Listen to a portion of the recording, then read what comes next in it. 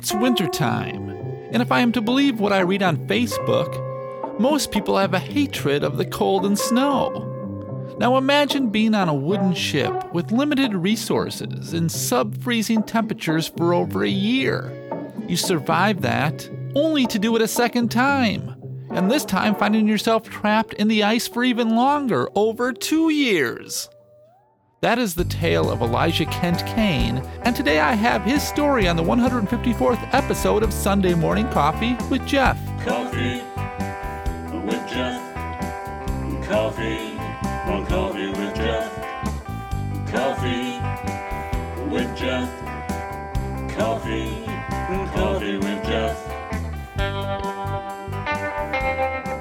It's Sunday, it's time for coffee, and I'm Jeff Kelly, your host and storyteller. I'm so glad you're with me today. I hope you are warm because today's story is of cold and ice.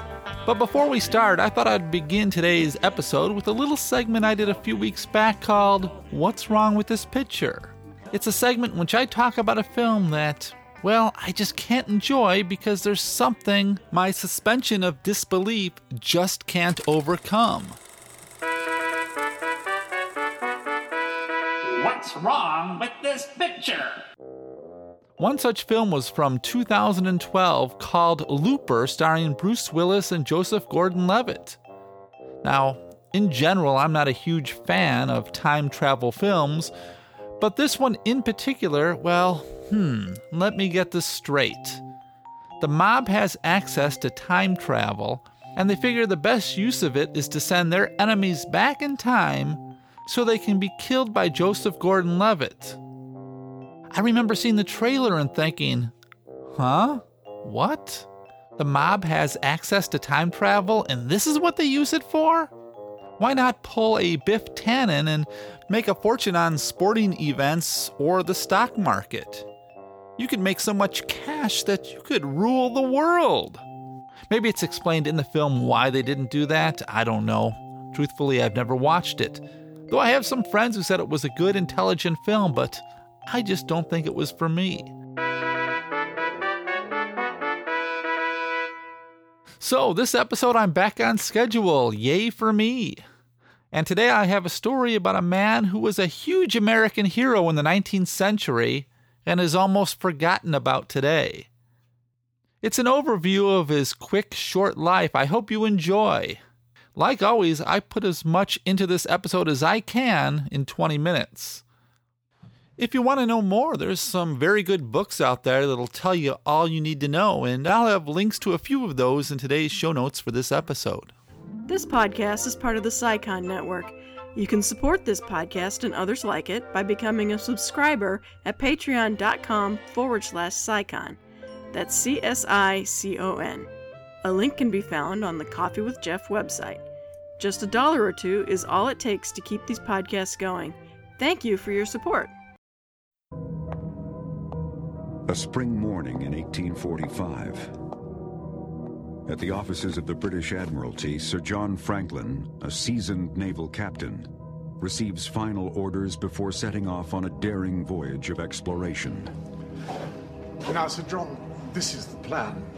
His destination, the Northwest Passage, one of the last unexplored waterways in the world, and perhaps the most perilous. And then attempt to turn south or southwest into these uncharted waters. When he died in 1857, American explorer, surgeon, author, and medical officer Dr. Elijah Kent Kane was given a huge funeral procession, probably the biggest in American history until Abraham Lincoln's death 8 years later. It took 3 weeks for his body to cross the country. At some stops, women by the hundreds or thousands would show up dressed in mourning. His body was transported up the Mississippi River by steamboat, stopping in cities along the way to allow locals to pay their respects. In Cincinnati, Ohio, his body was put on a train and taken to Independence Hall in Philadelphia, where for days people came to pay their respects. Congressmen, governors, and Supreme Court justices all marched in procession behind the body. Peter Cappelletti, a Penn State Abington anthropology professor who has studied Kane's life for decades, stated that he lay in state like he was a president or something. It was a funeral procession that the country had never seen before. A book of around 200 pages was published with just all the eulogies that were spoken about him. Many historians have compared Kane's celebrity status to that of a rock star today. Not bad for a gentleman who was about 5.5 feet tall, weighed 120 pounds, and was in delicate health, suffering from rheumatic fever.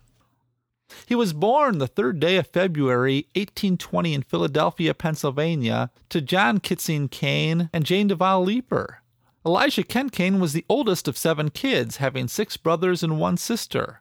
One of his brothers, Thomas L. Kane, would become an attorney, diplomat, abolitionist, and fought in the American Civil War. Elijah entered the University of Virginia of Charlottesville in 1873 to pursue a career in civil engineering. His time at the university was cut short after about a year when he suffered an attack of rheumatic fever. Rheumatic fever is the inflammatory disease that can involve the heart, joints, skin, and brain that typically develops in 2 to 4 weeks after a streptococcal throat infection, commonly known as strep throat.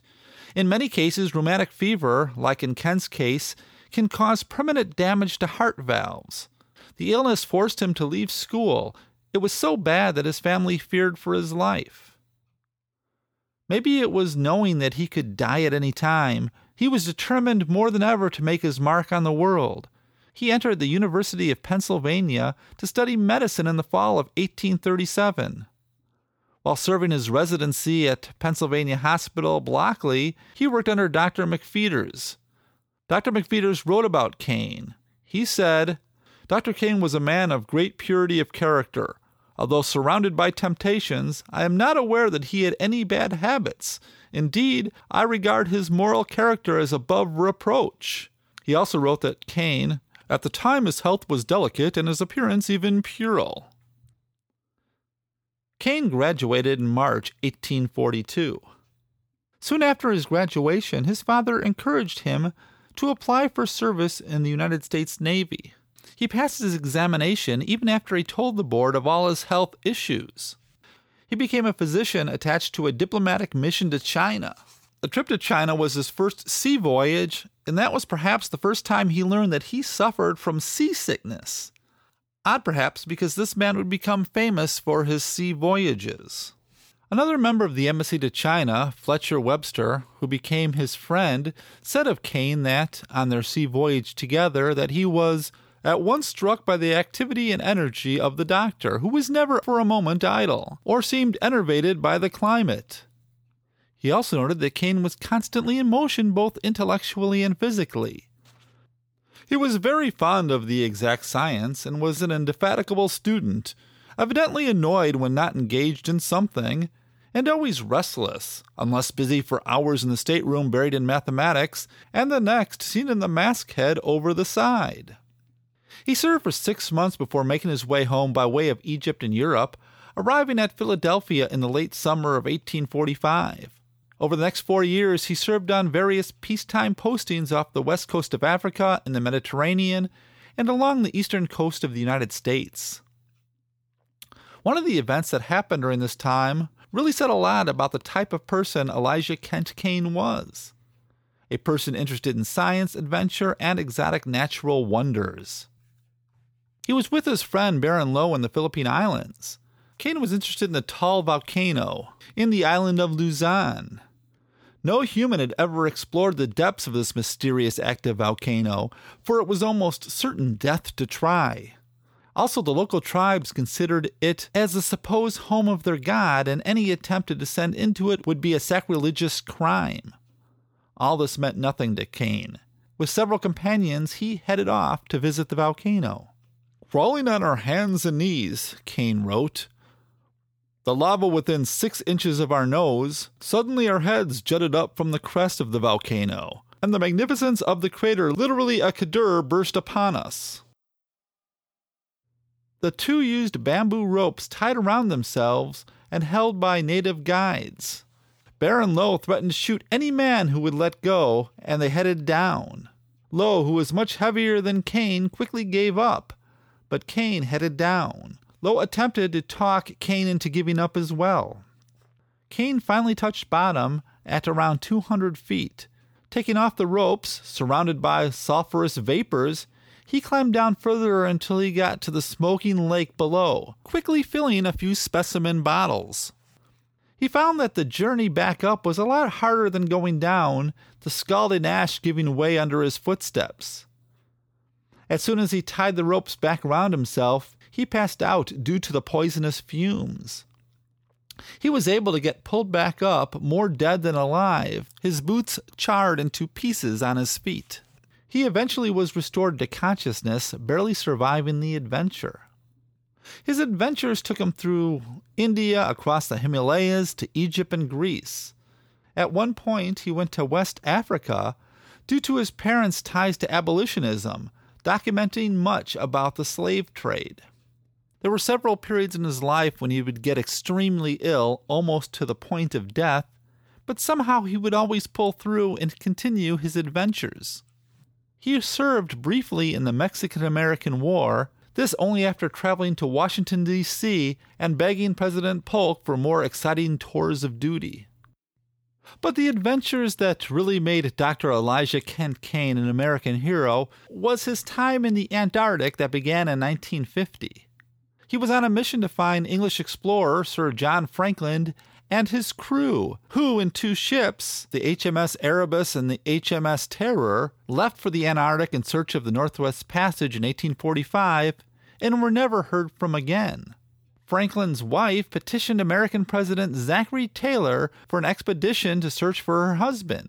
In March of 1850, Kane applied to be the surgeon on the expedition to find Franklin and his men. In May of 1850, two small expedition ships, the flagship Advance and the smaller Rescue, under the command of Lieutenant Edwin Jesse de Haven, sailed from New York with Dr. Elijah Kent Kane as its crew doctor. Soon the Advance was traveling through icy water. Kane wrote about traveling through the ice.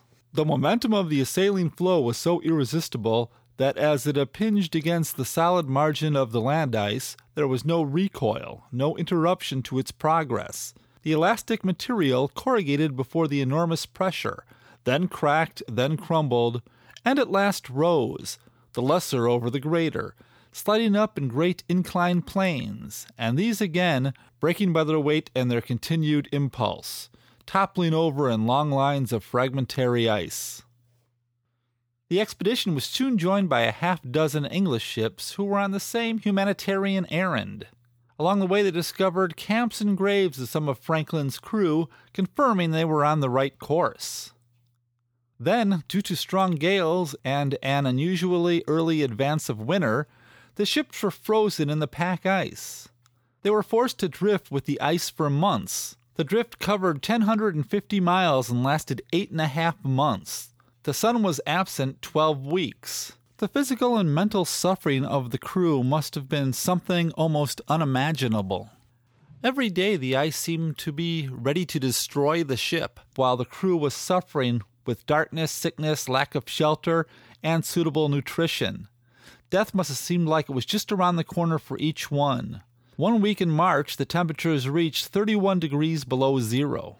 Scurvy was, of course, a huge problem with the men, but Dr. Kane insisted on daily exercise, and he is credited for saving the crew from certain death. It was also his cheeriness and general attitude that contributed largely to the health, spirit, and morale of the crew in their darkest hours when despair seemed justified. In June of 1851, they finally broke free of the ice. For a while, the ships traveled north to continue the search, but De Haven finally realized it was best to head back, and on September 30th, 1851, they made it home. Once home, Kane began writing and lecturing of his Arctic adventures and soon became a national hero. Elijah Kane would mount a second Arctic adventure in 1853, but between that time, he met and maybe or maybe not married Margaret Fox, one of the Fox sisters. For longtime listeners of Coffee with Jeff, you might remember the Fox sisters from episode 92. They were the sisters who were famous for spirit-rapping seances. And even though Kane was convinced that the sisters were fraudulent, which in my opinion they were, He still was in love with Maggie and sought to reform her. Kane never claimed that they were married, but after his death, Maggie claimed that they were and changed her name to Margaret Fox Kane, and that began a series of lawsuits over his will. Now, Elijah Kent was a believer in the open polar sea and a hypothesized ice-free ocean surrounding the North Pole, and he assumed that Franklin had made it there. He used that as his basis for proposing another trip to the Arctic. He persuaded New York merchant Harry Grinnell, the man who had financed the last trip, American financier George Peabody, the United States Navy Department, and several scientific societies to sponsor his second expedition.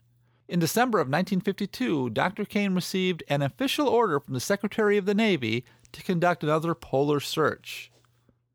Again sailing in the Advance, he and his crew left New York on the 30th of May, 1853.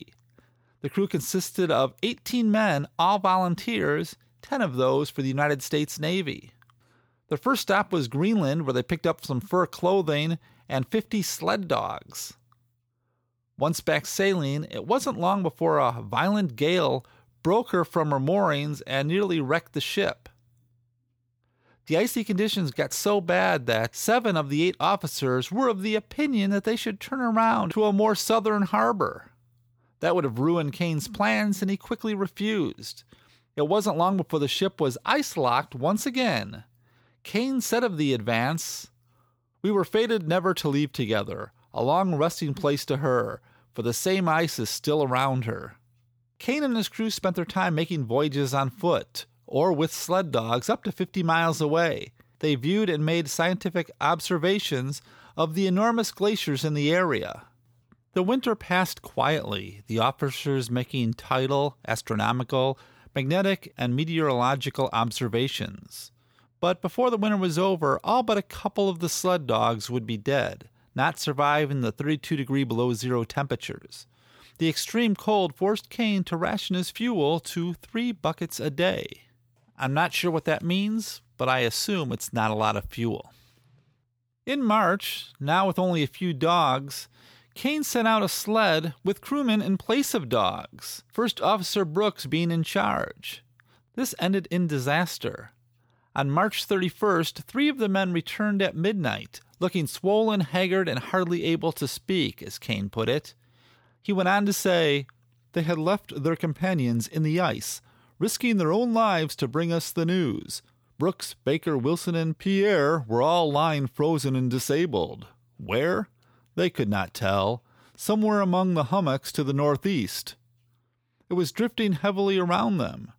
Irish Tom had stayed to care for the others. It was in vain to question them, for they were sinking with fatigue and hunger, and hardly could be relied enough to tell us the direction." It was Kane himself who took to the rescue with 10 men. One of the men were the most rational of those that had returned. When they left, temperatures were 78 degrees below freezing. Conditions were so bad that Kane later wrote that he had fainted twice in the snow. Hans, one of the indigenous people from the area who was traveling with them, spotted sled tracks in the snow, and they followed. They soon came across 4 men laying on their backs. And even though the day was clear and sunny, it was also extremely cold. But somehow they managed to get the men back. "The tendency to sleep," Kane said, "could only be overcome by mechanical violence. And then at last we got to the brig, still dragging the wounded men instinctively behind us. There was not one whose mind was found to be unimpaired. 2 of the men died. The other 2 recovered, but only after losing part of their feet." There were many other journeys like this, a lot more than I have time to tell in this story. Let's just say that things didn't always go well.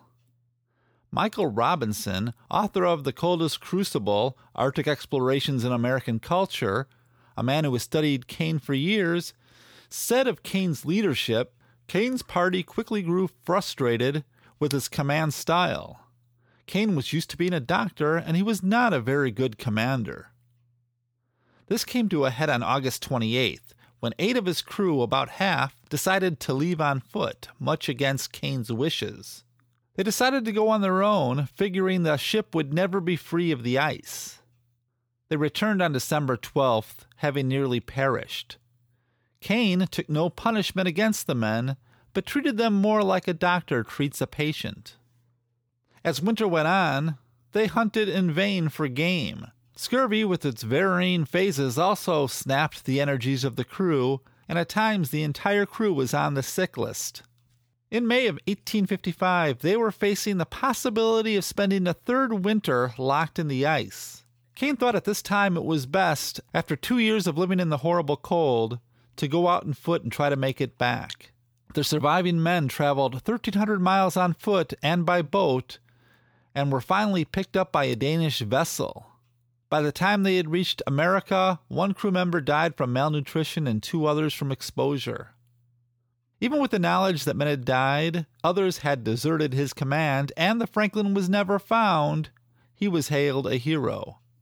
Author Michael Robinson had an explanation for this. Even though the United States was 10 years away from civil war, things were already getting ugly. So when a man, especially a small sickly man, made it home when most presumed he was dead, whether he accomplished anything or not, it was like a small miracle, and he returned with marvelous tales of his adventures. Maybe it was just what the country needed at the time to take their minds off what was going on. His book, Arctic Explorations, became the biggest-selling book in the world. The only negative thing he had to deal with when he got back is the gossip about his relationship with Maggie Fox. But that's a different story for a different day. Before he left on his second voyage, he had made a promise to report personally to Lady Franklin. He traveled to England just to do that. But by then his health was in steep decline, and on the advice of his doctor, he sailed to Havana, Cuba, in a vain attempt to recover his health. His poor heart finally gave out, and he died there on September 16, 1857, at the young age of 36. When the first winter passed with no word from the men, the Admiralty was not worried. But when the second winter passed, Lady Jane Franklin began to urge the Royal Navy to send a search party. Now, if an expedition were to leave this spring... Franklin's superiors dismissed her concerns, believing that the men could survive for at least 3 years in the ice. But as the third winter approached, the Navy's confidence began to waver, and in 1848, the first of many search parties left England for the passage. The Royal Navy also offered the staggering sum of £20,000 for the rescue of the crew. By now, the apparent failure of the expedition was the talk of London, and it shocked Victorian England to the core. Has anybody got a match? Thanks. Now I can light an old gold and listen to the Sad Sack. A little bit before I go. The Franklin expedition of 129 men who disappeared while looking for the Northwest Passage, the men who Elijah Kent Kane twice went looking for, were never found. Searching for the men continued for almost 20 years after the expedition was lost. On September 2, 2014, the HMS Erebus was discovered by a Canadian team, and on September 12, 2016, Franklin's other ship, the HMS Terror, was also found. Sir John Franklin himself, his body has never been recovered. Interestingly, the Northwest Passage, which was the proposed northern route to Asia, was something sought after in the 15th and 16th century, but by the time Franklin went looking for it in 1945, this according to author Michael Robinson, people had realized that it just wasn't a good idea. It was far too cold and dangerous to be a commercially viable route. So why did Franklin go looking for it? It seemed it was more of a prestige thing, a way to show off the power of the British Navy. You know, people will do almost anything for fame and glory. Not all of us. Because if somebody asked me in 1850 to leave my nice, toasty, warm home to go onto a wooden ship and visit the frozen Arctic, I'd tell them to get their head examined. But whatever.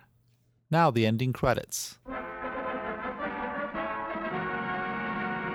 You want to help us at SciCon keep these wonderful shows available free on the internet? You can do that by visiting our Patreon page. Just go to scicon.fm, that's CSICON.fm, and look for the Patreon link at the top.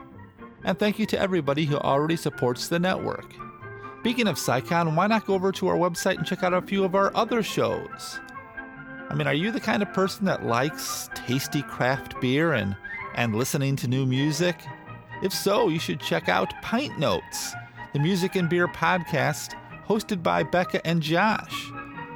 You can find this show and many others over at scicon.fm. You know, you can email me at coffeewithjeff@gmail.com for any reason. If you want to complain or just say hi, I'm there. You can also follow me on Twitter. My name on Twitter is Coffee with Jeff, all one word. And I have a Coffee with Jeff Facebook page. Your story ideas are always welcome. If you want to support the show but you don't have the coin to help financially, and I understand that, then just go over to iTunes and leave a review or a couple of stars. Those really help the show. I mean, they really do. And remember, links to all the sources that I used to write today's episode can be found at SciCon's Coffee with Jeff page.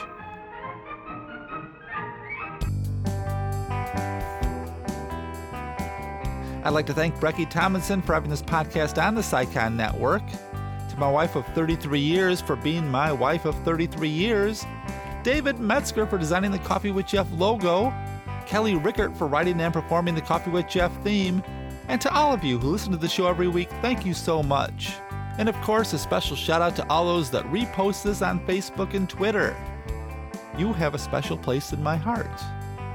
Thanks to everybody. I'll be back in 2 weeks with another exciting podcast. Coffee with Jeff. Coffee with Jeff. Coffee with Jeff. Coffee with Jeff. I once knew a man who used to drink his coffee black. He once tried it with some cream. Didn't like it, now he never looks back. Coffee with Jeff. Coffee with Jeff. Coffee with Jeff. Coffee with Jeff. Met a girl from Beantown. Jeff was always hanging around.